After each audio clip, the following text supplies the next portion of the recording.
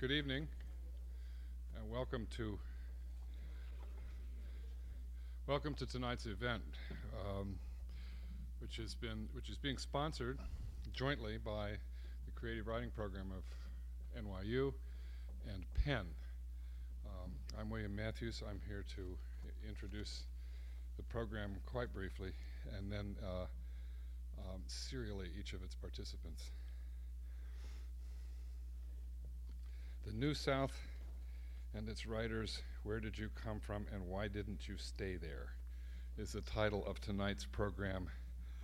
The title might have been invented by Wendell Berry, and certainly not faxed to Penn headquarters, probably stapled to an eastbound possum. But the rootlessness an earlier generation of Southern writers used to like to accuse the Yankees of now seems an American prerogative, a geographical manifestation of curiosity, and certainly morally detachable from the shopping mall. And most American writers don't live where they choose, they live where they find teaching jobs. On the other hand, the roots of the imagination are presumably portable, but thus inescapable, like the lice in the parable from Heraclitus.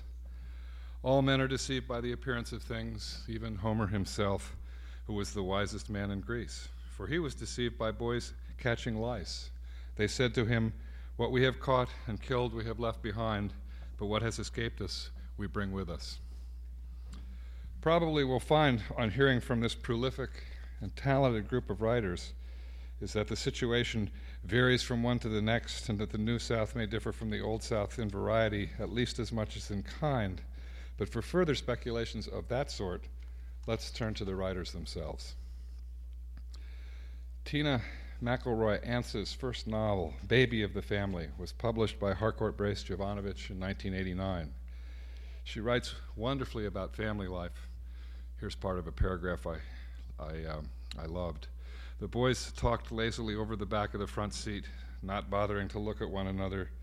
They were just swapping loose talk to stir the air further, with Edward stuttering every now and then when he became excited by the prospect of the escalator rides.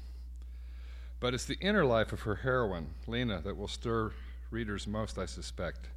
Lena was born with a call, touched by God in the womb, as it were, and she can register whole ranges of experience others don't know are there. There's no sure border between the natural and the supernatural for Lena, and she's isolated by her gift. McElroy Ansa graduated from Spelman College, took a job with the Atlanta Constitution that lasted 8 years. She also worked a year for the Charlotte Observer.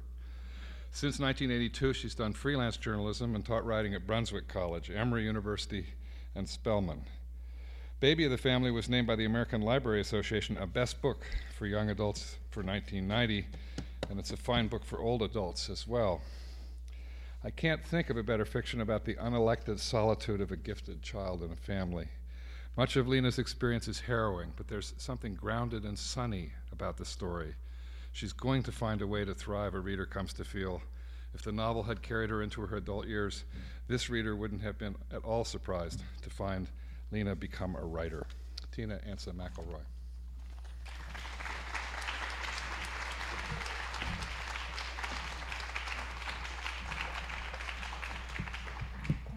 Good evening. We have been given an allotted amount of time, which is not very much, for asking a writer to read from his or her works. But I wanted to talk a little bit about the subject before I read a chapter from Baby of the Family. And it's a little story I want to share with you because I assume that most of you are probably Northerners, and I want to give you a chuckle. The topic of, where are you from and why didn't you stay there? I'm from Macon, Georgia, which is the center. My father used to tell me it's the exact center of Georgia, and I, of course, imagined it being the exact center. He took me to a park when I was a child and showed me a fountain that told me that was the geographic center of Georgia, and I lived in the geographic center of Georgia. So I grew up thinking, like your family sort of surrounds you, your loved ones surround you. I always imagined the state of Georgia when I looked at a map sort of surrounding me on all sides because I was in the very center of Georgia. So I'm a very southern girl. I grew up in Macon, Georgia, the middle of Georgia. I went to school in the South and worked in the South. But I think I imagined myself one of those Southerners who could just go anywhere and be just happy anywhere, universal woman. And I found out that I was not. My husband at the time was a television videographer, and we moved around a bit, but mostly in the South. But then we finally ended up in what I consider, and this is where the chuckle comes in, and I won't be embarrassed if you laugh in my face, because everybody does. We moved to Maryland, which I considered the North. And everyone always says, the North, Maryland, that's not, far enough. And I always say it was far enough for me. We lived in a place called Severn Park, and it was on the Chesapeake, on the Severn River. And I was okay with the snow, and I was okay with the neighbors who really, I didn't know their names, and they didn't care about me. And going to the store, the little corner store, and I never learned the checkout girl's name, all these things that I just considered everybody did. But we lived on the Chesapeake, and during the winter months, it froze. It froze solid. I said, I couldn't believe it. I walked out on the Chesapeake, this massive water, and I said, oh, girl, you got to get your butt back south. This is ridiculous. A body of water this big, it gets so cold. I knew I was in the North. I started finding myself, cooking bowls of grits for lunch and just wanting to see in the South. The things that I think that I love about the South, and I am a Southerner, and I do love the South, are, the subtle things, like seeing a farmer that you don't even know when you're driving the back roads, 341 and I-17 and all those. And you see some farmer off in a field, some dusty field, and you can only see him like a stick figure. And all you got to do is honk, honk, blow your horn, and throw your hand up. And he doesn't know you, and you don't know him, but you can see that stick figure off in the distance, throw his hand up or throw his hat up, and I feel the way I felt as a child when I learned that Macon was the geographic center of Georgia. I'd feel so protected, I'd feel so at home. So I really want to, that's my chuckle, the fact that I thought Maryland was the North, and I nearly didn't survive up there. So I did turn around and come back to Georgia in my home. Tonight I want to read a chapter called Night from Baby of the Family. Baby of the Family is a novel about a little girl named Lena McPherson, who is a special little girl for a number of reasons. She is indeed the baby of the family. She's the only girl in the family. She has two brothers. She has a mother and a father and a grandmother. They live in a tiny middle Georgia town called Mulberry, an imaginary town. And she's special for a lot of reasons. She's the baby. She's the only girl. But she's also special because she's born with a caul or veil over her face, which gives her certain insights and certain gifts in the occult, I guess you would think. She's able to see ghosts. She's able to tell the future. She's able to, as they say, know things, look at people and read them, because of the gifts of this caul, of this thin piece of skin, this membrane that some children are born with over their faces, over their heads, some over their whole bodies. And so she is, as in the wonderful introduction I was given, you were told that she's has an inner life, a very special inner life that's very much connected with the spiritual world. But in the South, one of the things that I remembered in growing up is that the spiritual world and talk of haints and ghosts and spirits and dreams and playing the number off of dreams and all that was very much a part of the natural world. And one of the things that I tried to do in my novel was to weave this inner world of Lena's with the spirits and ghosts and premonitions into her natural world.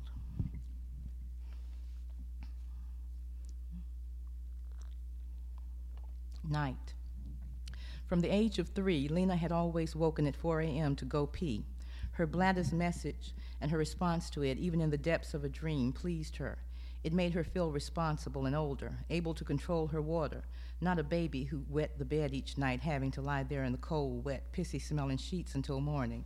She wasn't a baby. She was a big girl. She was almost 4. Didn't she wake up each night on schedule? Didn't she pad past her grandmother's room, past her brother's room, down and across the hall, all by herself to the bathroom, even though she knew what lived in the night? Didn't she remember to wipe herself instead of drip drying or forgetting altogether and bringing the smell of pee back to bed with her, drying on her inner thigh? Sure, she was a big girl, not a baby. But her family still left the lights on all along the hall and in the bathroom with the door open for her to see her way.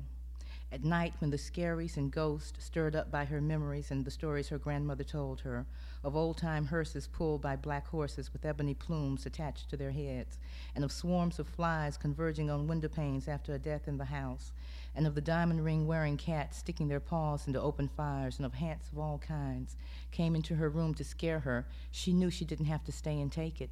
Lena knew she could jump out of bed and dash down the lit hallway with her eyes turned away from the big mirror in the upstairs hall and knock on the door of her parents' room. They almost always let her in and allowed her to climb onto their wide, firm mattress and snuggle down in the covers between them. Her brothers, Raymond and Edward, teased her that she would probably be found some morning squashed flat under the weight of her parents, who had rolled together in the night. But even as a tiny thing, Lena knew that this was just jealous talk. Some nights her father didn't come home after closing the place at midnight, and then Lena and her mother slept together, lying close in the big bed. Jonah claims he got business to take care of tonight, Nellie would mutter as they lay there. But I know what kind of business he has this late at night. But no matter how many times Lena plunged into the darkness surrounding her bed and made it to the safety and the path of light outside her door, she didn't quite trust the dark. She tried not to think of it, but she knew that things with their heads turned backward on their shoulders and some with no heads at all roamed the world. And she was certain that they lurked in the dark because some of them routinely wandered past her bedroom door. Whenever she remembered the first time she had come face to face with such a creature, she shivered a little, no matter how warm it was. But as soon as her eyes opened this night, Lena knew that it wasn't her bladder or a wispy creature floating through her room that had woken her. It was a sound. She wasn't sure, but she thought she had heard crying even before she awoke. She brought her hand to her face just to make sure it was she who had been weeping. But all she felt there was the soft, downy hairs that dusted her cheeks. It was a small sound that she heard, not steady and even like a hum, but here and there in small gulps like a busted machine. And she knew immediately why she had heard it. It came to her ear because she understood it. She knew that sound. It was like her own cries when she was broken-hearted about something she wanted very badly and couldn't have. The sound drifted up to her on the night air from outside. The uncontrolled, hiccuping cries came to her through the open screen window next to her bed, just like the call of the Bob White and her fat little babies who lived in the bushes at the edge of the wood. Bob White? Bob White? They called all evening and some mornings. Lena sat up in bed and listened for a good long time before swinging her legs into the darkness to go look for the source of the noise. She had no wish to go wandering around by herself in the middle of the night, but her desire to find the source of the noise was stronger than her fear of what she might encounter in the dark. The sound clutched at her heart and drew her through the house. "That's Grandmama's moonflowers," Lena said to herself as she stood in the lit hallway upstairs, sniffing the perfume of the big, white, night-blooming flowers that her grandmother told her looked like ladies' fancy lacy umbrellas turned inside out in a sudden storm. They grew on shiny leaved vines that crawled all over the walls of the old brick house. She didn't know how she knew that the scent emanated from those blooms. She had never seen the flowers fully opened when her grandmother said their scent was strongest. They bloomed after her bedtime. By the time she got up each morning and ran outside to look at the flowers, they were already curl-closed and limp, hanging lifeless from their horn seed pod shells with ants crawling all over them. She made a quick promise to herself to go outside before this night was over, to look at the legendary flowers in full bloom, and to stick her nose in their wide-open mouths and drink the scent she smelled now floating on the air. But as soon as she heard the sound again, the jerking weeping that had awoken her, she forgot all about the moonflowers and continued walking down the lit hallway. She was beginning to get that sick, fluttery morning feeling she got in her stomach whenever her mother or grandmother woke her up before dawn to get ready for an all-day picnic in the country. It was a sensation hard for Lena to describe because it was sort of sickening, like she might throw up any minute, but it wasn't altogether unpleasant because it excited her and told her that something interesting was about to happen. Years later, when she first heard a nun in school speak about butterflies in her stomach, Lena screamed right out in class, "That's it!" and had to stand in the corner for the rest of the afternoon for being disruptive. She stood at the top of the staircase next to the linen closet door a good while, listening to the weeping, waiting for her eyes to become adjusted to the darkness and getting up her nerve. The staircase was a beautiful open oak structure that had a landing where the stairs turned in two sharp right angles and continued down in the opposite direction to the floor below. Moonlight streamed in through the big multi-pane vaulted window, flooding the pale green landing, which looked out over the nearby woods and the roof of a simple roof beneath it, splitting the darkness with its soft shafts of light. A simple carved varnished oak banister ran along the left edge of the stairs. Lena always thought the banister should have been shinier than it was, considering the number of times she and her brothers had slid down its length. If it hadn't been the middle of the night, she would have stopped descending the steps one by one and climbed aboard the handrail for one swift ride down to the landing, then another down to the ground floor. But she didn't want to swish down into the arms of some headless thing in the dark at the bottom, so she walked down the steps carefully and slowly, watching her step and the space directly ahead of her. Each time she thought of turning back to the safety of her bed, the sound of the crying pulled her on. At the bottom of the staircase, she instinctively turned to the left and walked toward the sewing room door. Now that she was downstairs, the sound she was following was muffled behind closed doors, and she couldn't be certain where it was coming from. but she thought it was from the direction of the screen porch that stood under her bedroom. She opened the door in front of her and entered the sewing room, where it always looked like a small explosion had occurred. Spools of thread, bolts of various materials, solids, plaids, stripes, prints, and dress boxes filled with sewing patterns lay on the narrow twin bed and propped up against the walls and inside the open closet. On one wall, 2 sewing machines sat catacona to each other under a long overhead light. One was an old Singer in a sturdy, weathered walnut cabinet with an iron-wrought base and a worn foot pedal that her grandmother used. The other machine was also a Singer, but it was the newest model they made in a modern oak-cut cabinet. That's what her mother had asked for when she had taken Lena downtown to the dealership to purchase the machine for herself as a Christmas present from the family. "I'd like to see your latest model," she had said in that haughty way her mother had of talking down to white people when she was paying in cash, which was almost always. Cash was something her mother always seemed to have. Lena had seen her father bring in a brown paper bag full of money one day and throw it on the dining room table where her mother was cutting out a pretty little white Sunday dress for her. Without saying a word, her mother had looked in the bag, taken out a roll of bills which she had rolled into a wad, and stuffed down the front of her dress into an ample bra. Her father had just laughed and peeped down the front of her mother's dress into the well of her titties with a grin on his face. Then he picked up the bag and went on out the door. Her mother, the long, sharp black and silver scissors in her hand, had gone back to the tiny pattern on the table with the strangest little smile on her face. 2 straight-back chairs were pulled up to the machines like soldiers waiting for orders. A pink corduroy cushion was in the seat of one chair, and a red chenille cushion lay on the seat of the other, with another pillow just like it propped up against the back. Over in a corner stood a dusty model stand with a wide straw hat thrown on its shoulders, where its head should have been. Lena had been told that it was made in the shape of her grandmother's body when she was 20 years younger, but it was only used as a decoration in the room now because her mother and grandmother fitted clothes on each other when they were sewing for themselves. Considering how her grandmother sucked her teeth at Nellie all the time, and the way her mother heaved her big breast in heavy sighs at her grandmother, the 2 women usually made a pretty good team. In the sewing room, Lena walked especially carefully in her bare feet. She knew that pins and needles escaped from their paper folders and their pin cushions shaped like plump red tomatoes lay in wait at every step to prick her feet. Here, the sound Lena was searching for was louder and clearer. Now she was sure it was coming from the porch on the other side of the next room.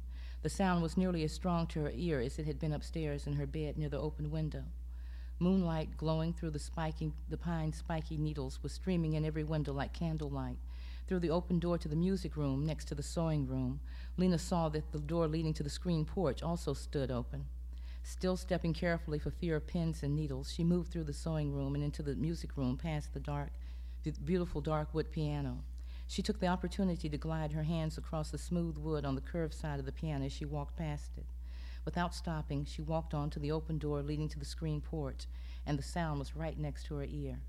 The air out on the porch was so different from any she had ever smelled before that it stopped the child right in her tracks. It was as different from morning or evening air as it was from the heat of the day. The scent of the moonflowers, it had to be the moonflowers, was intoxicating. Crickets still rubbed their hind legs together, making an evening noise, but a couple of birds also chirped intermittently. Is it almost morning or still night? Lena wondered to herself. She half expected colors to be different from those she had seen earlier in the evening. The wicker furniture red instead of white, the bricks of the house blue instead of red. In this air, feeling like this, nothing bad could happen to her. She had been a baby to be afraid of the dark, she thought. But when she looked around the porch and saw the outline of a figure stretched out on the wicker porch, she almost let out a little cry. The child's first thought was of ghost, and she started to dash back into the safety of the house, but something familiar about the shape of the sofa made her stay.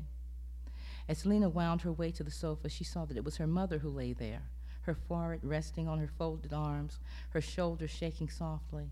On such a gentle night, it was even more confusing than it would have been at any other time to find her mother crying on the porch sofa. But there was no mistaking the sobs that made her mother's shoulders quiver. At the sound of the child's footsteps on the shiny green floor, her mother sniffled a few times and turned her head on her arm to see Lena standing right next to her.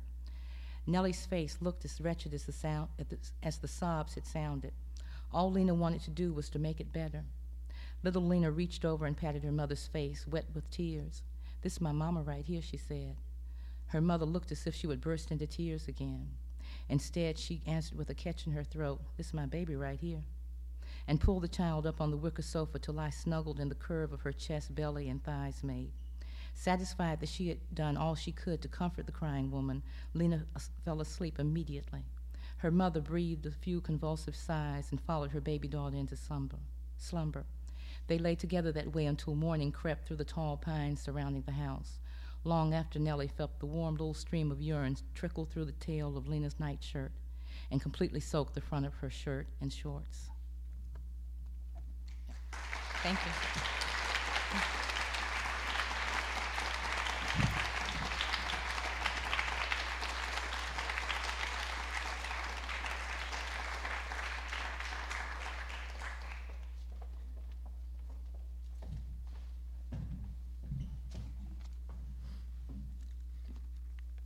Madison Smartt Bell is a Princeton graduate and took an MA from Hollins College in writing in 1981. He has published 6 novels, most recently Dr. Sleep, and 2 books of stories, most recently Barking Man. His work is widely and justly admired for its elegant structures, various and memorable characters, and an empathetic identification with those strange and often misfitted characters. In the year of silence, the waves that issue from one character's fatal overdose are the novel's force. The death comes mid-novel, and the chapters before and after it lead both forward and backward in time from that death. Time and loss are finally the most powerful of the book's many characters. But here's one of the human ones, just after the memorial service. Then she had slipped down from her stool and was out the door before Sinclair even had a chance to stand up for her. He felt an impulse to follow, but restrained it. A cloud must have passed away from the sun, for now light poured in the window, through the vines, flooding Sinclair's corner like a liquid. It was wrong, completely inappropriate, but he felt very happy. Couldn't remember when he'd felt so good. It was like coming out of hibernation. He raised his hand and flexed its fingers in the sunlight, wondering at the intricacy of their movement. Why, it's just that we're still alive, he thought, regaining the words of the answer now. That's all that's wrong with us. Incidentally, the title of this novel's second chapter, The Girl in the Black Raincoat, is, if I'm not mistaken, a sort of Hollins College literary in-joke, though if I know it's an in-joke, how good an in-joke can it be? Mr. Bell, I will not read the entire and rather dazzling vita, but will tell you that Mr. Bell is a Guggenheim Fellow for 1991 on the faculty as writer-in-residence of Goucher College. Madison Smartt Bell.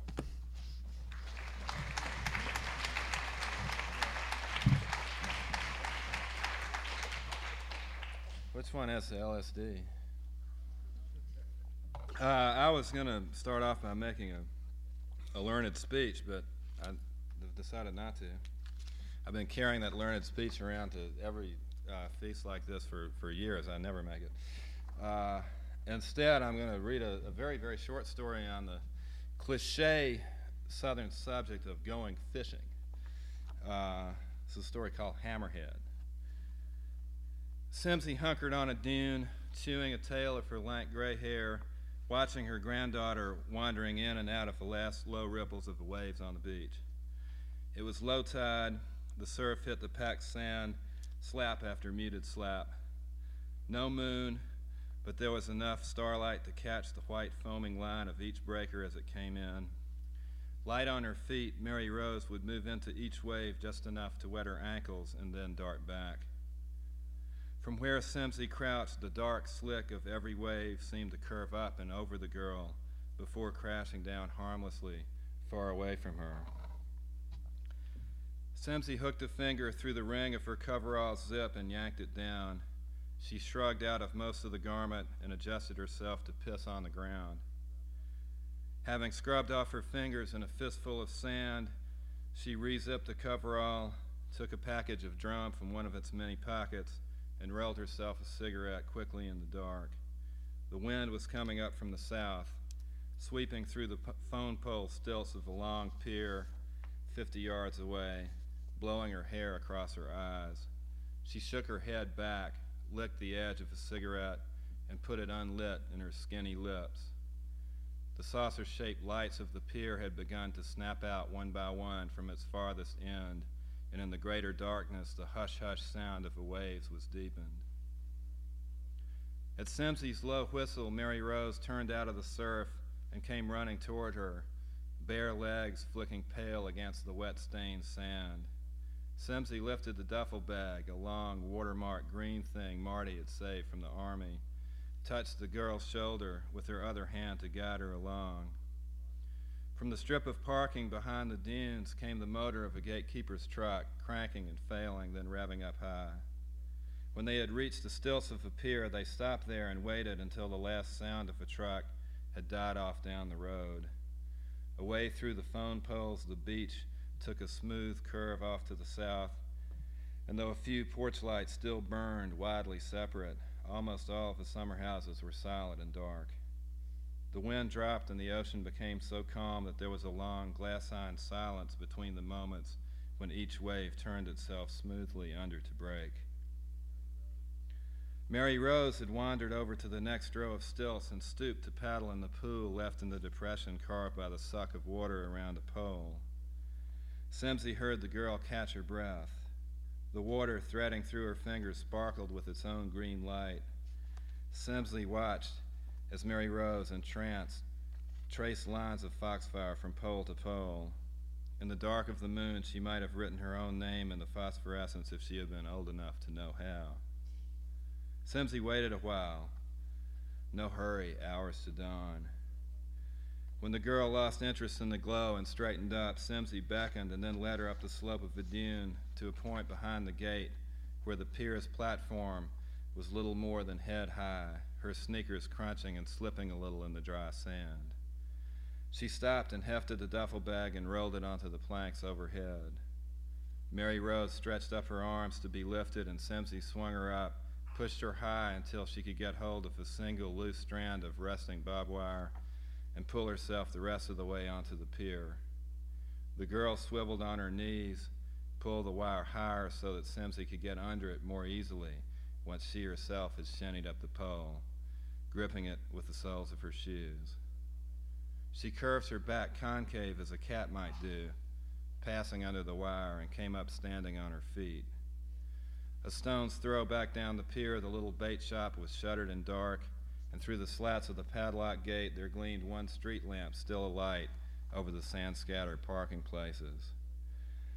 Mary Rose rolled back onto her behind and stuck her feet out and looked up. Simsey got the little tennis shoes out of another one of her coverall pockets and hunkered down to give them to the girl. Mary Rose put the shoes on, slowly tied them while Simsey watched. The old Gap planks were splintery, they both knew that.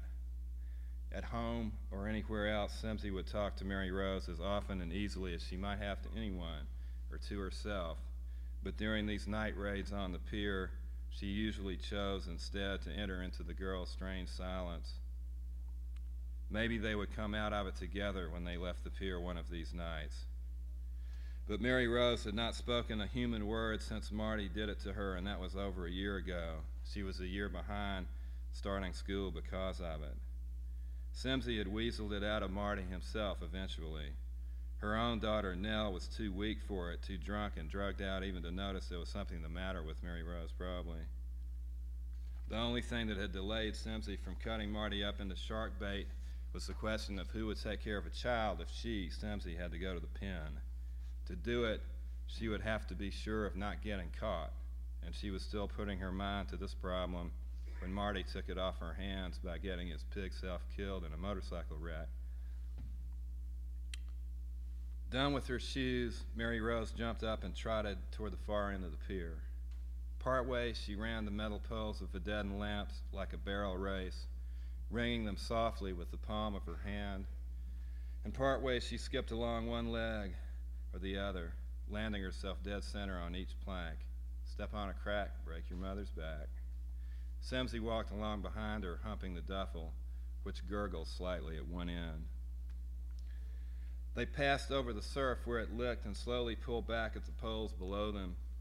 Then there were only the long, slow rollers surging forward and returning a long way down under the cracks between the wide boards of the flooring. It was a very long pier. Toward the end, it widened out and ended in a blended T. Mary Rose tagged the farthest railing and button-hooked back. Circling Simsy, he went on to the end before she set the duffel down. The tide was dead low, and the measured rush of the surf against the beach seemed distant now. So clear as it was, the Milky Way itself looked like a shelf of cloud. Simsy opened the duffel and took out a flashlight, bolted to a heavy battery, and flicked the switch. She set it on one of the plank seats that were nailed at intervals to the railing. Its lens was masked with a rag of sheet, which made the light too ambiguous to be very noticeable at a distance. But Mary Rose came back toward it like a moth. The stubby fiberglass rod was on top of the duffel. Simsy propped it against the rail and then lifted out the heavy plastic bag of water and set it down in the wavery oval of flashlight. Mary Rose crouched down opposite to stare through the clear plastic at the two good-sized mullet and one spot-tailed bass swimming inside. The fish bunched head to head at one end of the bag and googled through the plastic back at Mary Rose, who did up her mouth to mimic their fish-lipped expressions. The fish were fluid, of changeable shape. You wouldn't know if it was really them moving or only the shifting of water and light trapped in the bag. Simsy dug out a kitchen match and struck it on one of her many zippers and lit the cigarette that had been glued in the corner of her mouth for so long she'd forgotten it. Smoking, she fastened the rig to the pole, knotting the blue nylon line.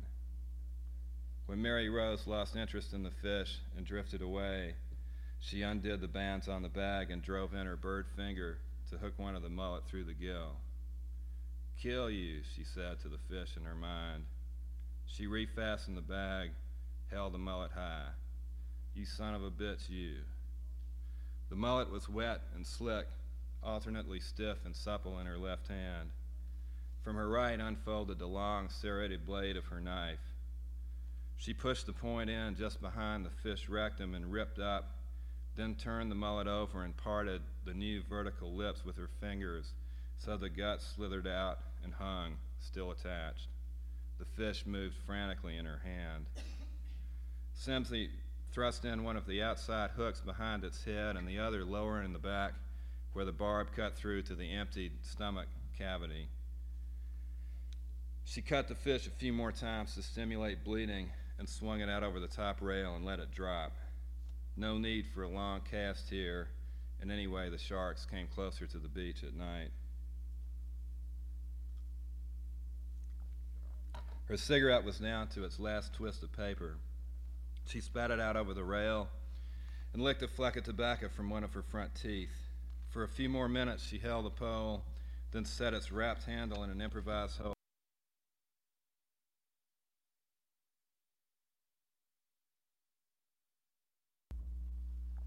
When she got up, she shut off the flashlight so it wouldn't bother Mary Rose. After 5 or 10 minutes, the starlight was more than enough. When she reeled in, she saw something had cleverly stolen her bait. One hook was bare and the mullet head dangled free from the other. She cleaned the rig and pulled the spot tail out of the bag. Son of a bitch. The knife unfolded. The fish jumped in her other hand. Kill you. This time there was a hard strike as soon as the rig hit the water. Often that was how they came. Just a little one, Simsy could tell, but well hooked and madder than hell about it. She let it run just long enough to tire itself. She was not particularly a sportsman, not sentimental, not a fool, not to be trifled with. All the knots. She was not stoppable. The shark came up out of a wave at last and was cranked up through the empty air like a dead weight swinging at the end of a line. Just a little hammerhead, not 2 feet long. Either side of the head curved back more slightly than a hammer's claw, an eye at either extremity. The toothy triangle of the mouth was cut into the underside, the dorsal and tail fins wickedly slit. Simsy held it up at the length of the short chain leader and watched it thrash in the starlight. Its skin was prickly, like the fur of a petrified cat. At the end of its tube of flesh, the shark's eye rolled in a white ring of gristle, much more like a human eye than a mullet's.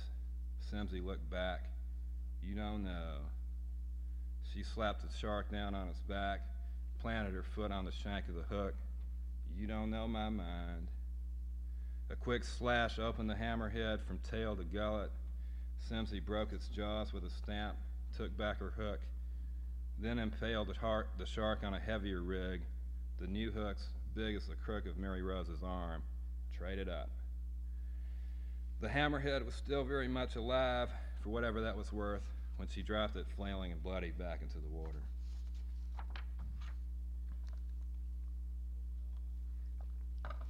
She stood tall on the plank seat, her knees bent slightly to meet the high board. The wind had come up and whipped through her hair. With one hand, she tested the slow thrum of her rod's tip.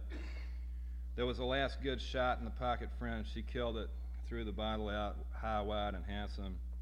It gave back no sound from wherever it fell. Only the waves were still rolling steadily down on the beach, and the wind teasing just at the edge of her ear. Her lips were zipped tight, but in her heart she screamed like a banshee and with the same wild joy.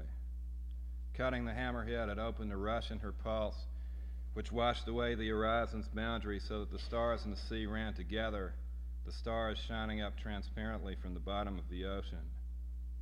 Whenever she chose, she could dive into the water and meet the sharks and destroy them there. If everything was water, she could as easily fly as swim. There were no more distinctions.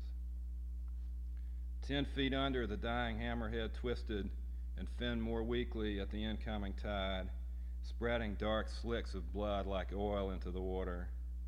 Below, a big shark angled, reversed, burning a tail of phosphorescence like a comet. It turned upside down and spread its jaws, let the bright constellations of plankton rush over the triple rows of its teeth, and wondered, way back in its tiny brain, if this was what it wanted.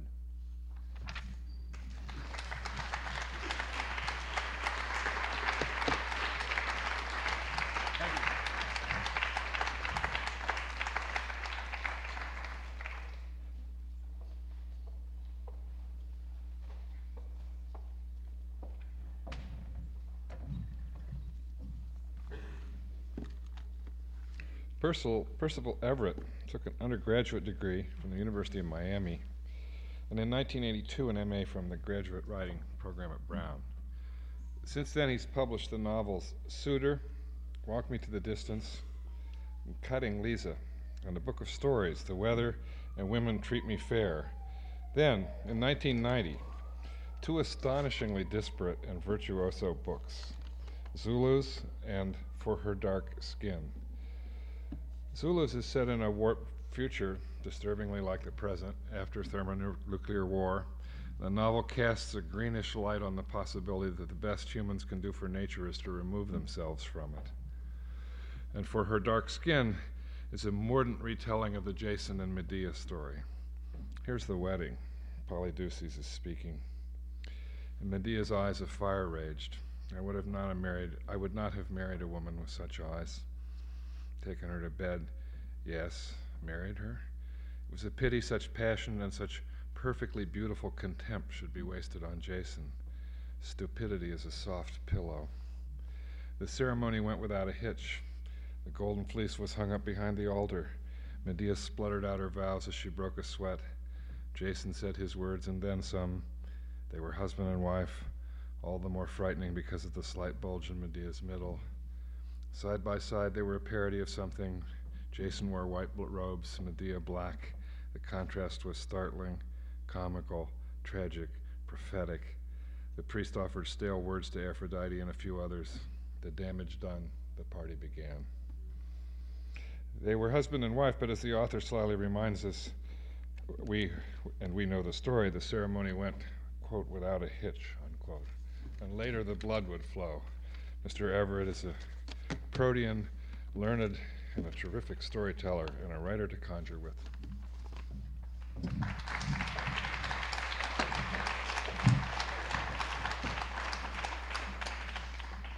Thanks. It's kind of funny that I'm here. I don't really think of myself as a Southern writer. From the South, yes, but my home is the West. And To that end, I'll read a story that's called How the West Was Won.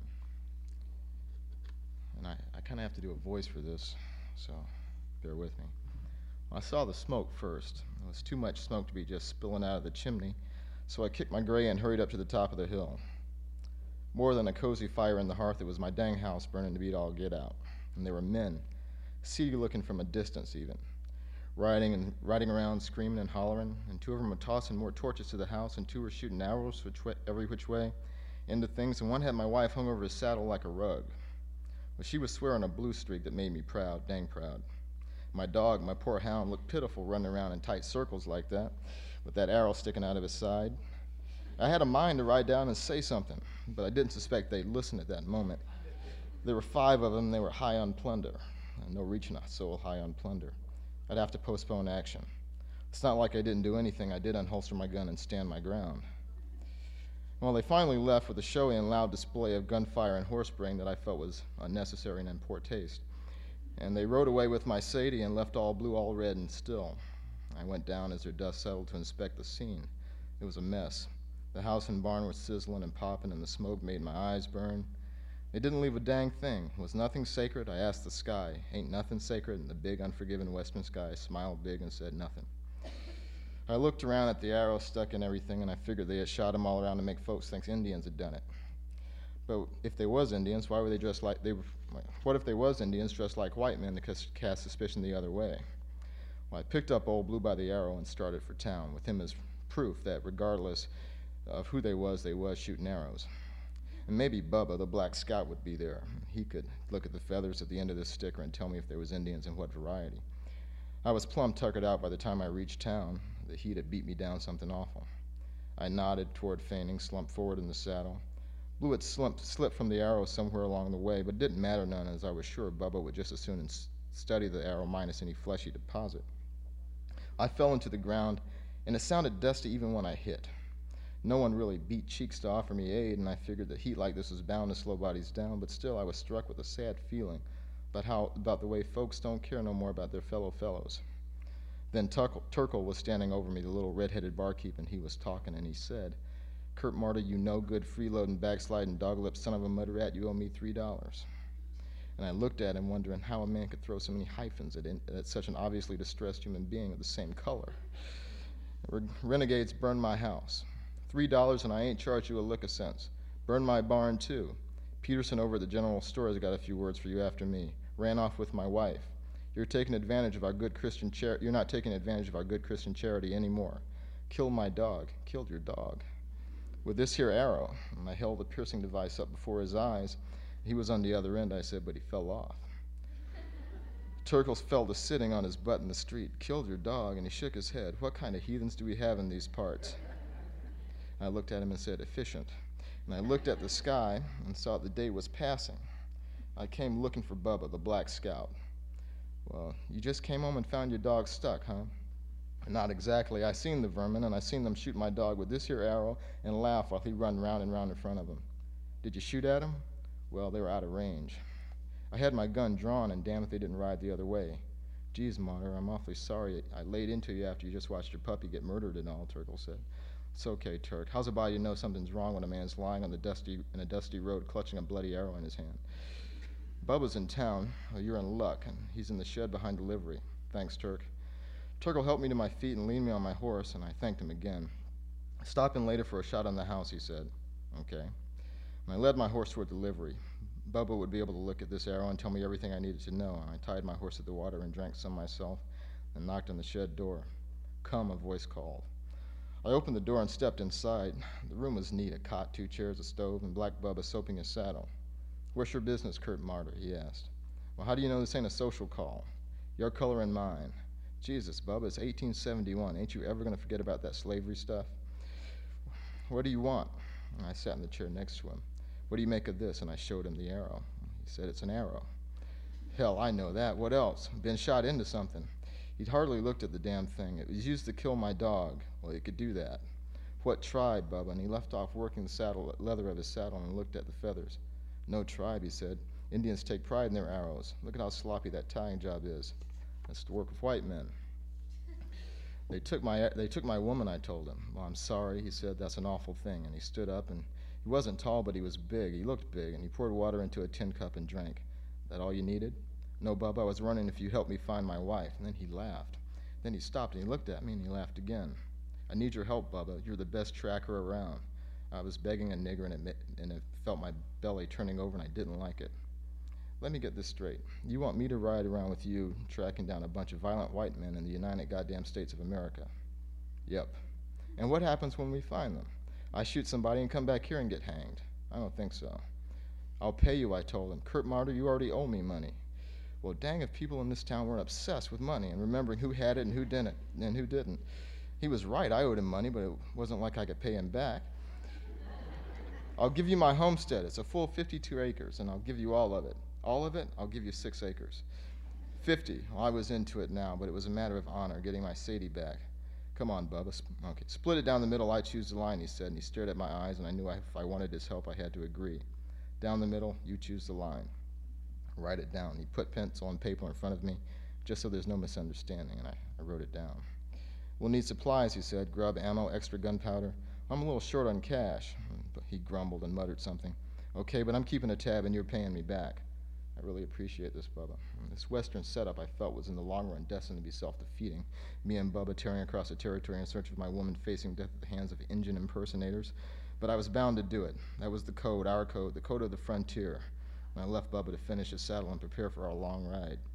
As if it wasn't enough that I had to assume an attitude of supplication to a Negroid individual and in so doing compromise my estate, I had also to gather supplies at the general store and put them on the black man's tab.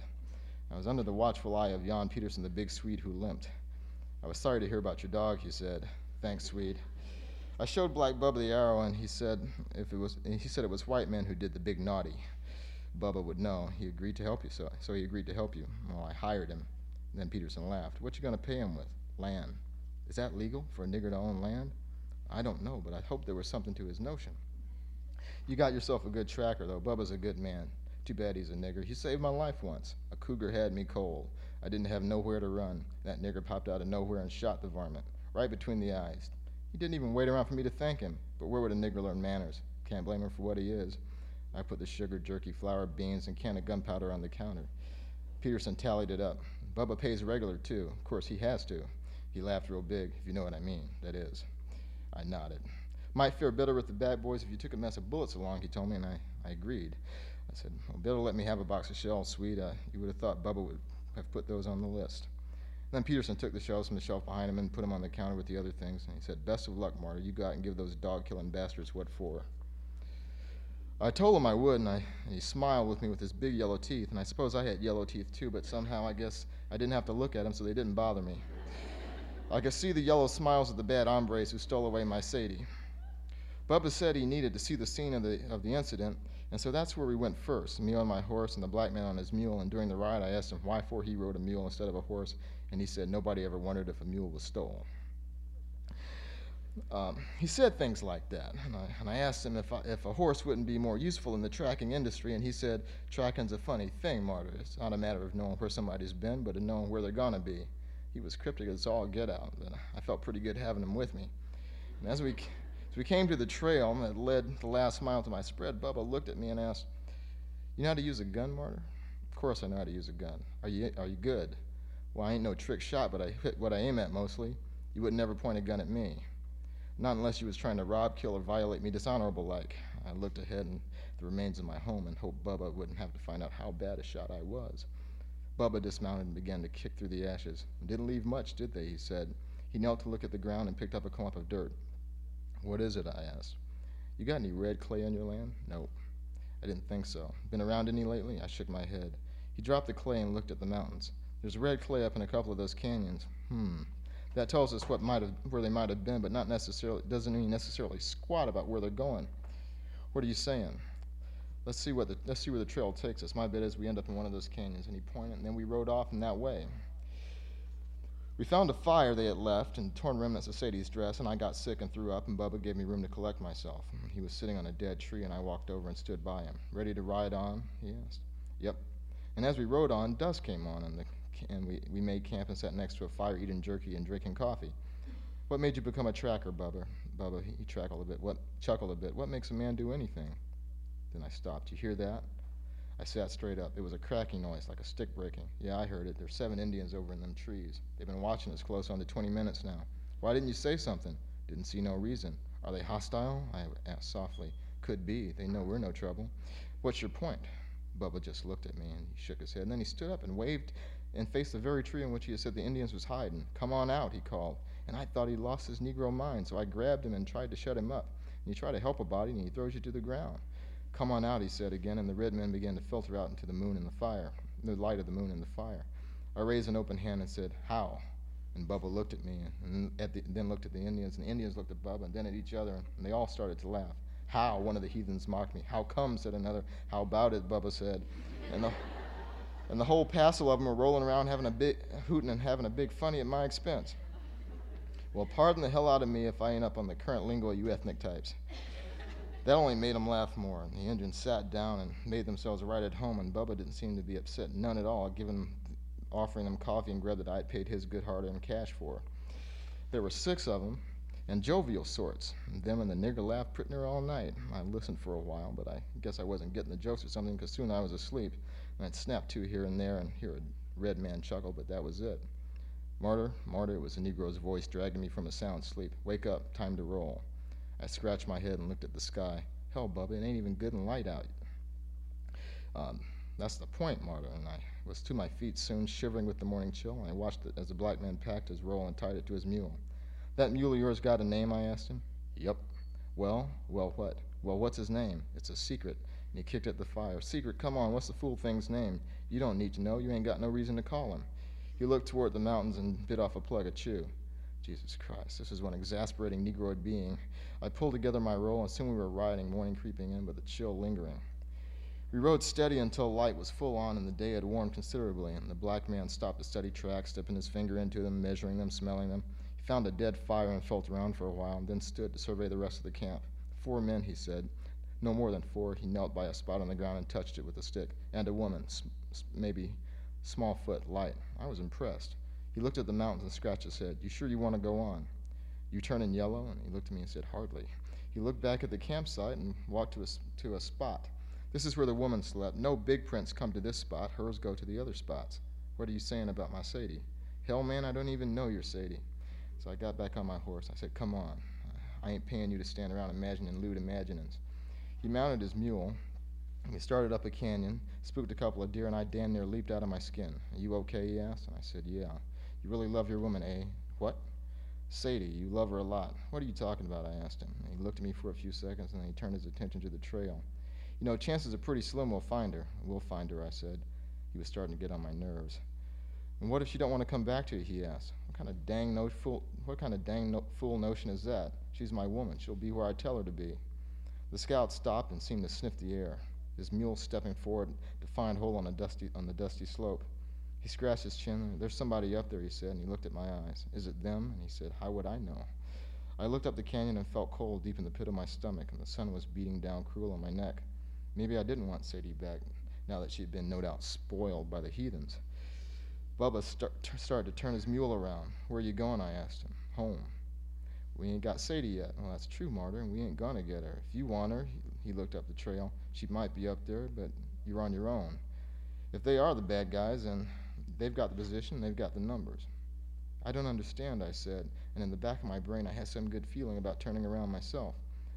What if your wife don't want to come back, he said, coming by me. Wait, let's talk this over. He didn't say anything, he just rode past me. I unholstered my gun and shot at the ground in front of him, and his mule pulled up, and the black man turned to look at me, and he said, please, don't do that. You can't leave me out here, I said. He turned away, and I don't really know what came over me except that I had some kind of blind historical urge, and he wasn't no kind of real human figure in front of me, just a target, and I raised my gun and I put a bullet in his back.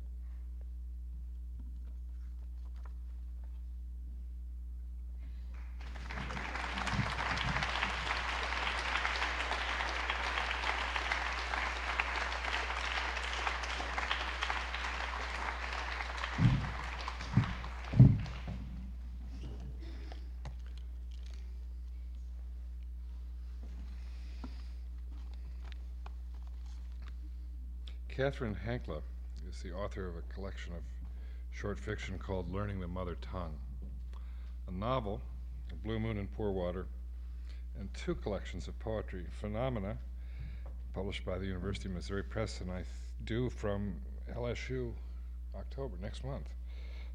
A new book of poems called After Images.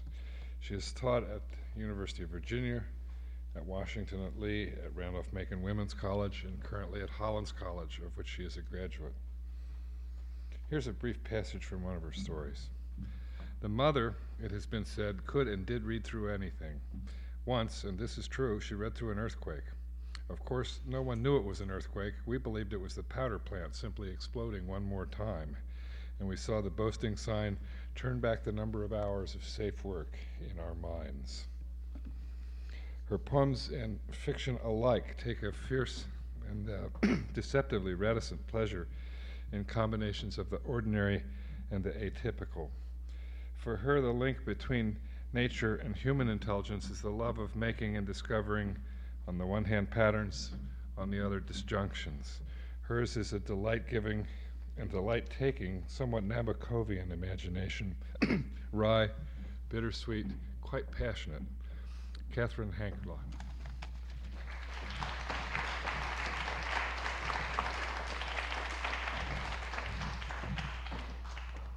It's nice to be here. I figured tonight I would be reading mainly to an audience of Southerners, expatriates. They saw the word Southern and came running. I don't know. Nonetheless, what I prepared to do tonight is to give you a little tour through my home state, which I've never lived out of. And also, I'll read a brief scene from a new novel.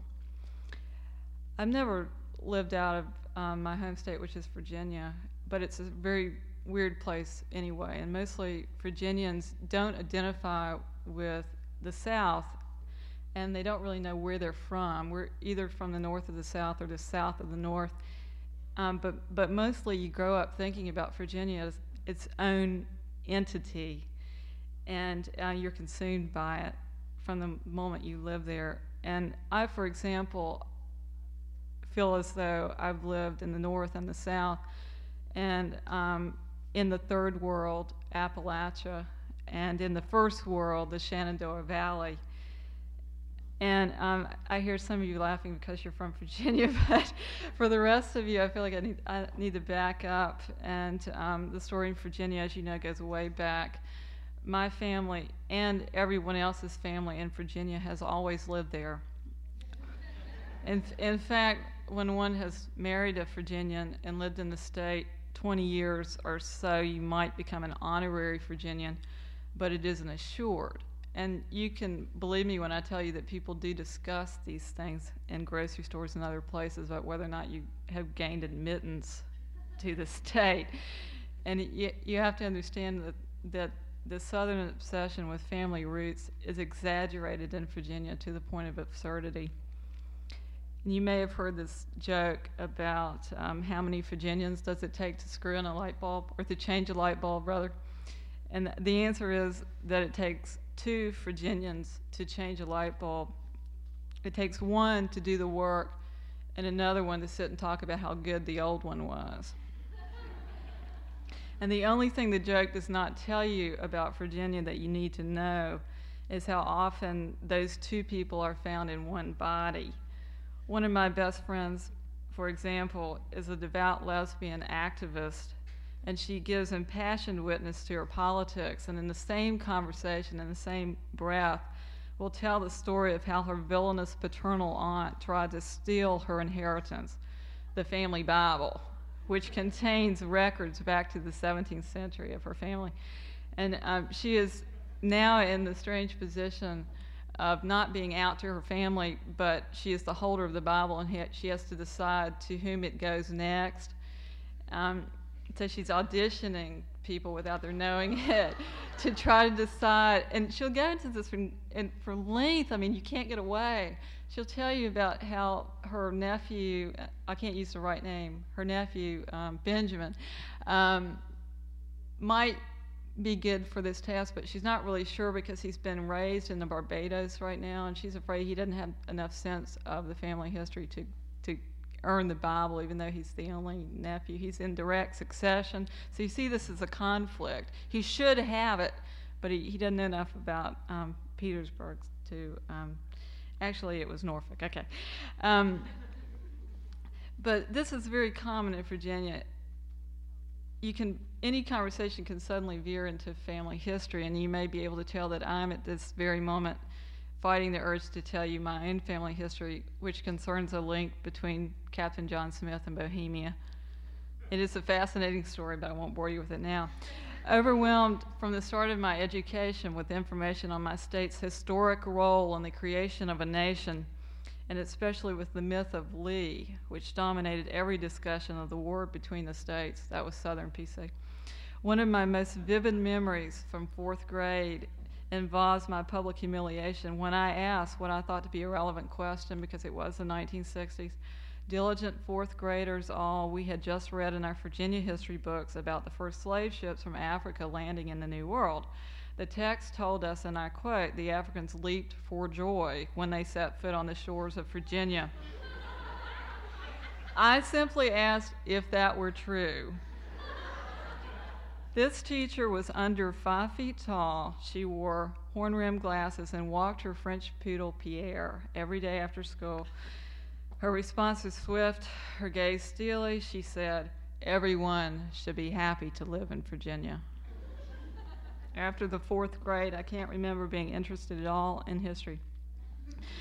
Perhaps because I was being educated in the disenfranchised corner of our state, the far southwest mountains where I was born. It's coal country. Or maybe because history lessons revolved around wars and weaponry. The only significant women I remember being told about were Betsy Ross, who sewed the flag, and Mrs. Lincoln, who was mad and responsible for Lincoln's assassination. It was heavily implied because she dragged him to the theater. After a lapse of attention, I found myself, by virtue of living outside Lexington, once again in the curious lap of history. Lexington, of course, is where Robert E. Lee and his horse, Traveler, are buried on the grounds of Washington and Lee University. And there's some of my former students here tonight, and they're getting very red in the face. Lee, after the war, returned home as president of that university. For 2 years, my office was in the building next to the one that housed his office. And I can't tell you how many times I was told that. And I kept trying to get some resonance from it, but it kind of never happened. In the Lee Chapel, the famous statue of Lee, a large recumbent ghost of marble that gives the impression that its subject will awaken momentarily from a short nap, forms the backdrop for school assemblies and many community events. I saw soprano Donna Upshaw sing before the recumbent Lee, and I couldn't take my eyes off either one of them. I couldn't tell you which was more interesting. It was the things in combination. But these odd comminglings of the dead and the living are typical in Lexington. Last spring, I went to the VMI Museum to see an exhibit of photographs by Allen Ginsberg. After searching the expressions of the Beat Generation for about half an hour, I walked just a few steps away and found myself gazing into the glass eyes of Little Sorrel, Jackson's horse, which is proudly preserved by taxidermy.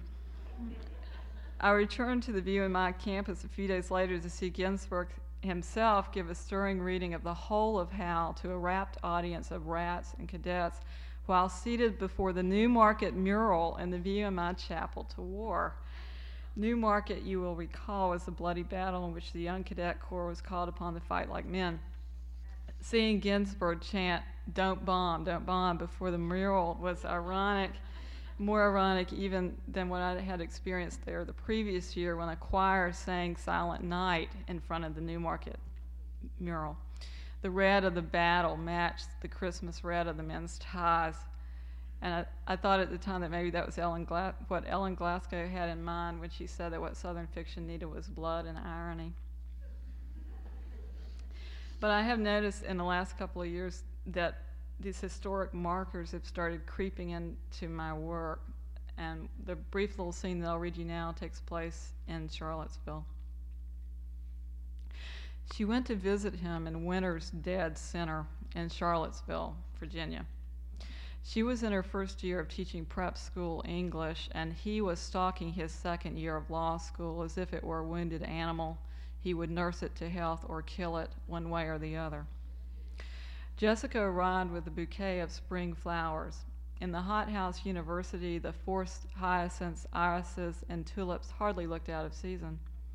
She placed the bouquet in an orange plastic Cavalier cup on the dresser top, a practice she would maintain through many subsequent visits. Bundled in down and wool, Carrie took her on a long walk through town, her Friday evening history lesson of Jeffersonian ideals while freezing. "I can't believe you grew up in Virginia and you've never been to Charlottesville," Carrie said. "Oh, I've been here, sort of, once," Jessica said, as if it had been many decades earlier and she could barely remember. Carrie looked disappointed. "I thought you said—" "I forgot. It was just some boring dance or other. I've never seen anything of historical importance." She hooked his arm. "The rotunda with its ceaseless echoes. Stand over there and whisper," Carrie instructed. Her voice traveled up and over to him. I'm melting," Jessica said in her best imitation of the Wicked Witch. The Hughes McGuffey tree, limbs sprawling like first graders on a field trip, serpentine walls et al. Jessica had met Carrie at the very end of her senior year. One of Carrie's first cousins graduated in her class, so he had attended the graduation party and asked her to dance. He didn't tell her he was in law school, or that would have been the end of it. Instead, he had written letters, visited her in the early fall, and now that she was visiting,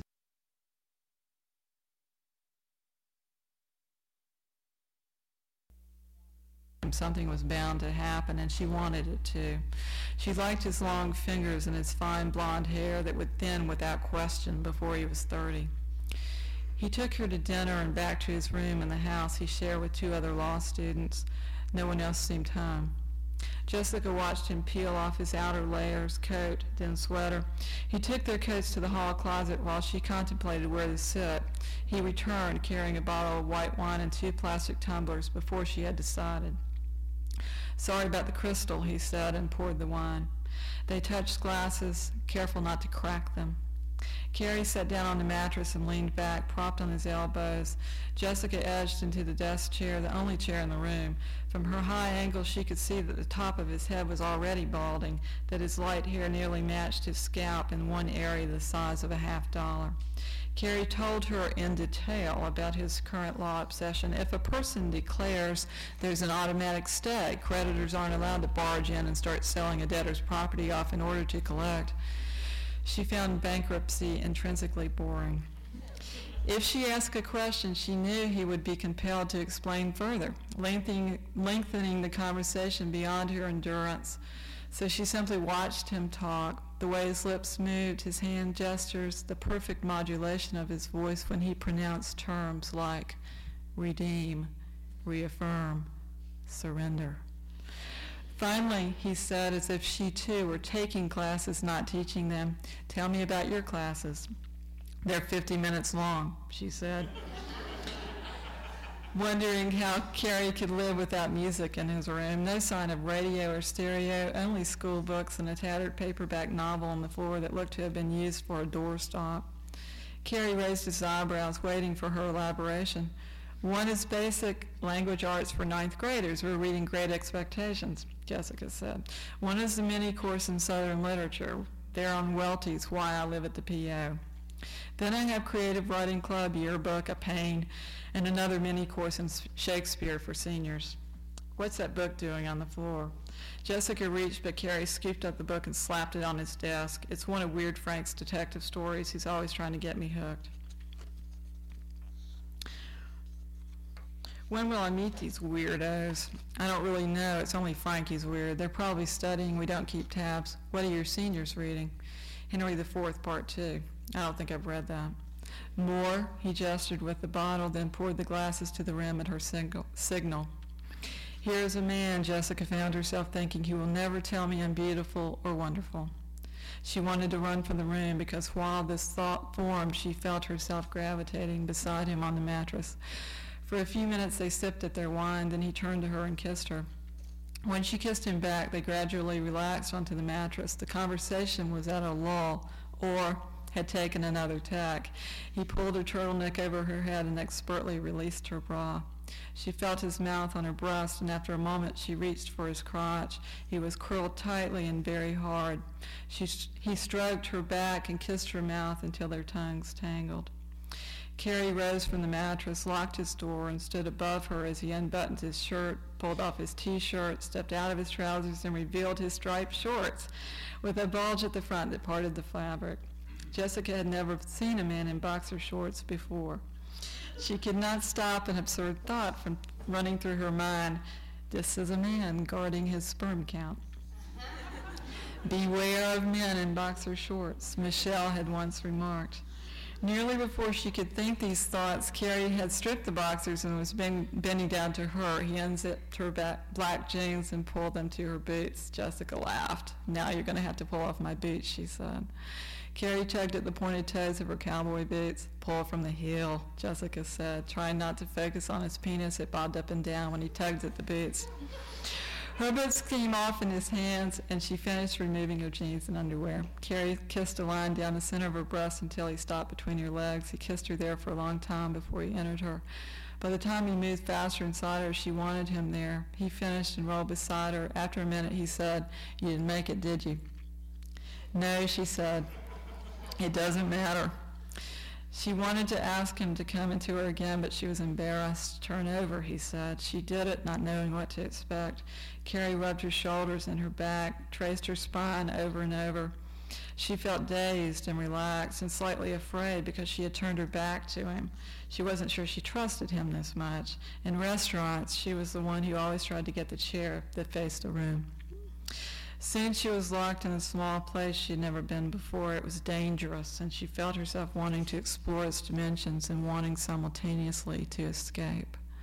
She knocked at the walls of the space she had found until she was out, safely away from him, from everyone. Jessica was crying, and she wanted to stop herself before he knew. Carrie had known how to find her out. She wanted to get as far away from him as she could, and she wanted him to live inside her body forever. They slept back to back, then cupped together. All that night it snowed while they made love until their skins slid and their muscles ached. Saturday morning they toured Monticello.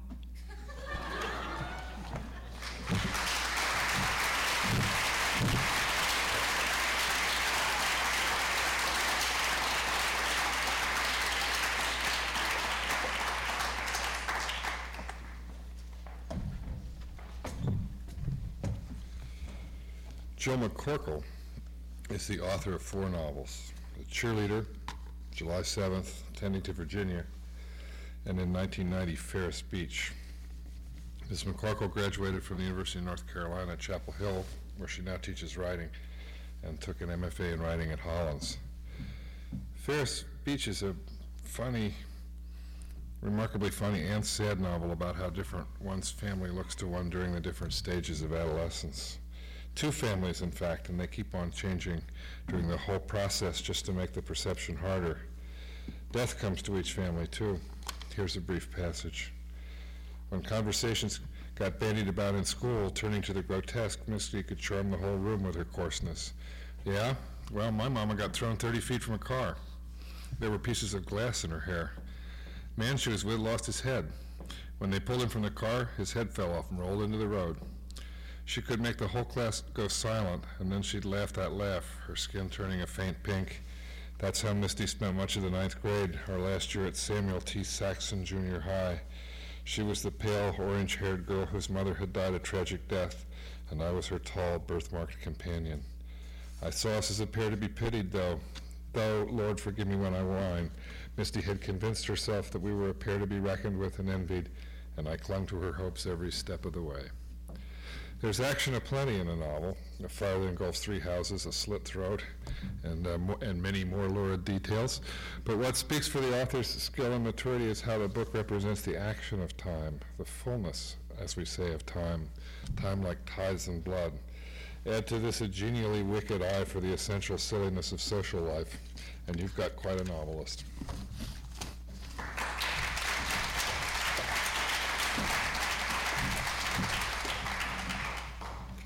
Thank you.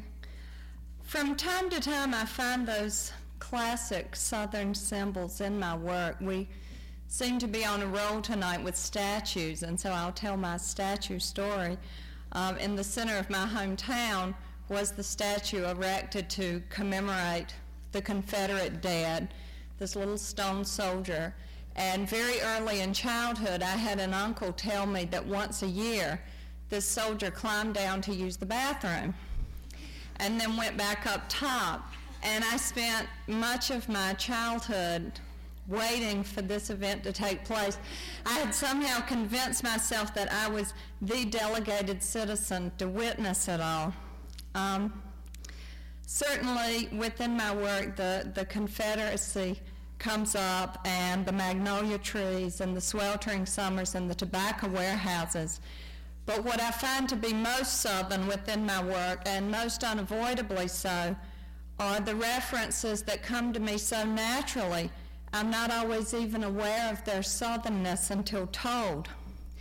It's like not knowing you have an accent until you leave your home turf or someone steps in to tell you. Like Tina, we considered Maryland very much the North, and I had cousins from Maryland who would come down in the summer, invite me to play cards, and then rig the game so that I was forced at some point to say the ace of spades, at which point they would just fall into the floor laughing.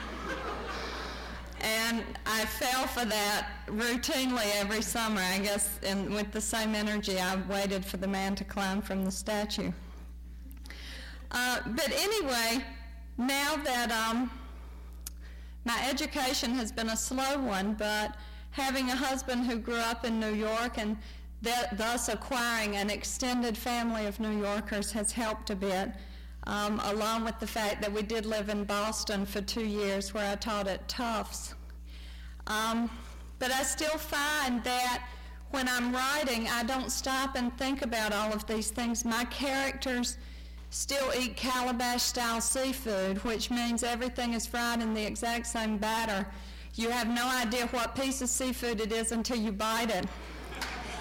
They shop at the Winn-Dixie and the Food Lion. They bank at First Union or Carolina Trust.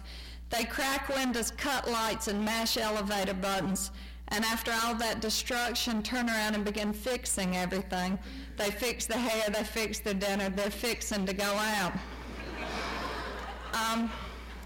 I know in my second novel, I received my editor's letter with the manuscript, and she had circled where one of my characters said, "Well, I might could go."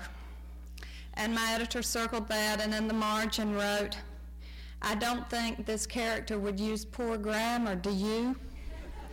And I wrote back and said, "Well, she might would, because I'm 25 years old, and this is the first time anyone has called it to my attention that there's something wrong with this." But aside from the various words and phrases, I find that something else very Southern in my work, and I often blame it on genetics and give my mother a hard time, is a particular way of telling a story, which is that you begin at point A, but there's no straight line to get you to point B.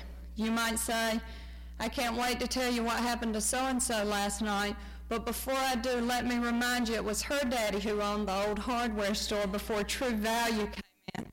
And that was about the same time that this was happening in our family. And so you have to snake your way. It requires a great deal of patience. But anyway, as an illustration of that, I have decided to just begin with the opening of a story that came to me in such a way. Quite often, my idea is as simple as a voice of a character who starts talking and begins snaking around until a story is discovered. And I thought that since I'm last on the list, I'd just begin reading until my time runs out or you start getting up and leaving. This is called Carnival Lights. I never slept with Donnie Wilkins like everybody says I did. I could go and straighten it all out, I guess. I could sit down with the phone book and pick through the names of everybody I know, call and give my speech, my explanation about how they've got the wrong idea about me. I would say, hey, this is Lori Lawrence. You know, Mr. Lawrence, who's co-owner of that new grocery store where everything's all natural. I'm his daughter. I just graduated from the high school. I carried a flag in the marching band. I've helped flip the sausage patties at the Kiwanis Pancake Supper since I was 11. And then I'd pause because of course they'd know who I was. It isn't like this is some metropolis we live in. There are no more than 7,000 people here, and so once you figure in marriage and friends of friends, it gets real small. People don't even expect the new grocery store to make it. That's how small it is. Then my dad will be out beating the pavements, and I'll have to hear that old, "This is why we're so proud you're going to college" speech. There were only 78 people in my graduating class, and if I hadn't been one of them, like I honestly feared for a while, my parents would have died 1,400 times. Nobody needs to be told who I am. Everybody knows my mama is Sandy Lawrence. She used to be Sandy Leach, and yes, we have heard all of those parasite jokes. We made a bunch of them up ourselves. My mother is the little plump woman who always wears clogs and who will fill in and drive a school bus if somebody's sick. Otherwise, she's a secretary at the courthouse, vital information at her fingertips. We hear things over the dinner table that don't even get in the paper until the next day. Everybody knows she married my dad the same night she graduated from high school because she was afraid he'd be drafted. Everybody also knows that I was born exactly, give or take a day or two, 9 months later. She says that though this course of action would not be good for a girl like me, it was the best thing she could have done in 1972, and she has never regretted her decision. She says I might think the world was so very different 18 years ago, but within these city limits, except for the fashions and music, it was pretty much the same. The Lions Club was selling light bulbs and brooms, and the Civitans were selling fruitcakes. Her parents made her go to the Methodist Youth Fellowship, which is why she had left me to my own free will. She grew up with old parents and once said that she had decided to break that mold and several others. She didn't want us to be afraid to ask her questions, and she didn't want us to have to bury her before we got out of high school. Speaking of her old parents, Granddaddy Lee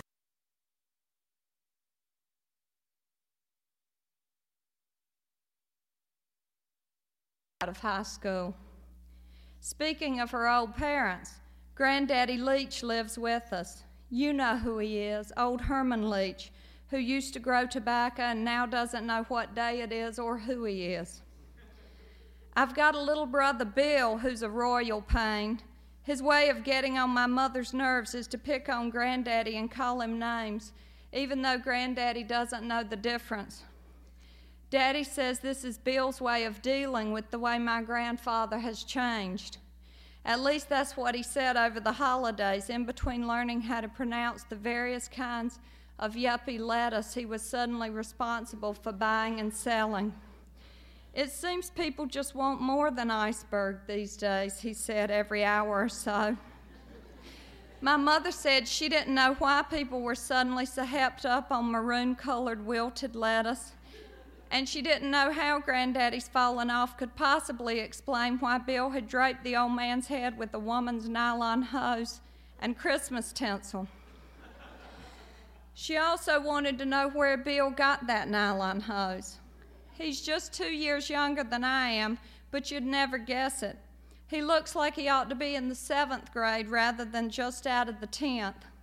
I sure wouldn't go out with him if I was a girl other than his sister. We look a lot alike, thick curly hair and compact bodies, eyes too big and sad for the rest of us. But it's the kind of look that goes much better on a girl. People say that for somebody so short I've got a large chest and that I should have made the cheering squad and would have if I hadn't had that fight with Bonita Inman when I was in the 10th grade and she called my daddy a fruit pusher. Though hoping for a break in the business, he was still just manager of Food Line at the time. You can imagine how everybody took it from there and got to saying fruit pimp, gigolo. They made awful jokes about bananas and cucumbers. It was nothing to take sitting down, and I got sent home with 1 day suspension for fighting at the bus stop. A clump of Benita's hair was still in my fist when my father choked up in that old Chevette. The worst part was that I couldn't tell him why I'd socked Benita in the face and made her nose bleed down a blouse which she had broadcasted all day long was brand new from that new store in the mall where the mannequins are painted silver and don't have faces. "Tell me what happened, Lori," my mother said that night. "You can tell us the truth." My dad was standing there with her, and I made up some silly story about Benita calling me a name so ugly I couldn't repeat it. You just don't look your father or the woman who loves him in the face and say he's been the butt of penis jokes for 2 days running. I did not sleep with Donnie Wilkins, even though I wanted to. He's a nice guy and I'm a nice girl. I mean, I've only had one boyfriend other than Donnie. I went with Mike Tyler my junior year for 1 month, the highlight of our relationship being the Sunday nights I exercised my free will and we stood out behind the Methodist church during youth fellowship and kissed. I told him that if he could keep his mouth shut, I'd go with him. Otherwise, forget it. Ours was a brief relationship, which ended with him telling people that he had given me 7 hickeys. Of course, that wasn't true. Only further proof of his inability to keep his trap shut. But still, there it was, the beginning of my reputation being sucked down the drain. Donnie's dad is the school guidance counselor, a tall, skinny man who looks like he's made out of Tinker Toys. It was in late November, around the time everybody was taking the SAT, when he told me that I had a lot of natural talent for putting things together and taking them apart. If you were a boy, he had said, and looked over at Donnie's mama who assists him at his job, her little half glasses swinging from a chain around her neck, I'd tell you to go to trade school, become a mechanic. I keep hoping that Women's Lib will be what follows the all-natural grocery store in my hometown. But as of yet, people are still doing the his and her types of things. Everybody in school made jokes about the Wilkinses being the guidance counselors. Her title is assistant guidance counselor. People said that really there's just one of them, and that she has many personalities like in that movie Sybil. I tried not to think about all that while I looked at them, their button-down shirts the exact same shade of blue. I'd like to be an engineer, I offered, or an architect. When he talked of my natural talent, it wasn't like he was telling me some big news I didn't already know. I knew the first time I ever sat down with a can of Lincoln Logs that I had this special aptitude. Lincoln Logs and Legos is why I stayed in the babysitting business as long as I did. I have a special aptitude, all right. I could look at him and know how many cans of Tinker Toys it would take to duplicate his body. His wife was harder to figure. It's hard to find a stopping point, so I think I've hit time. Thank you.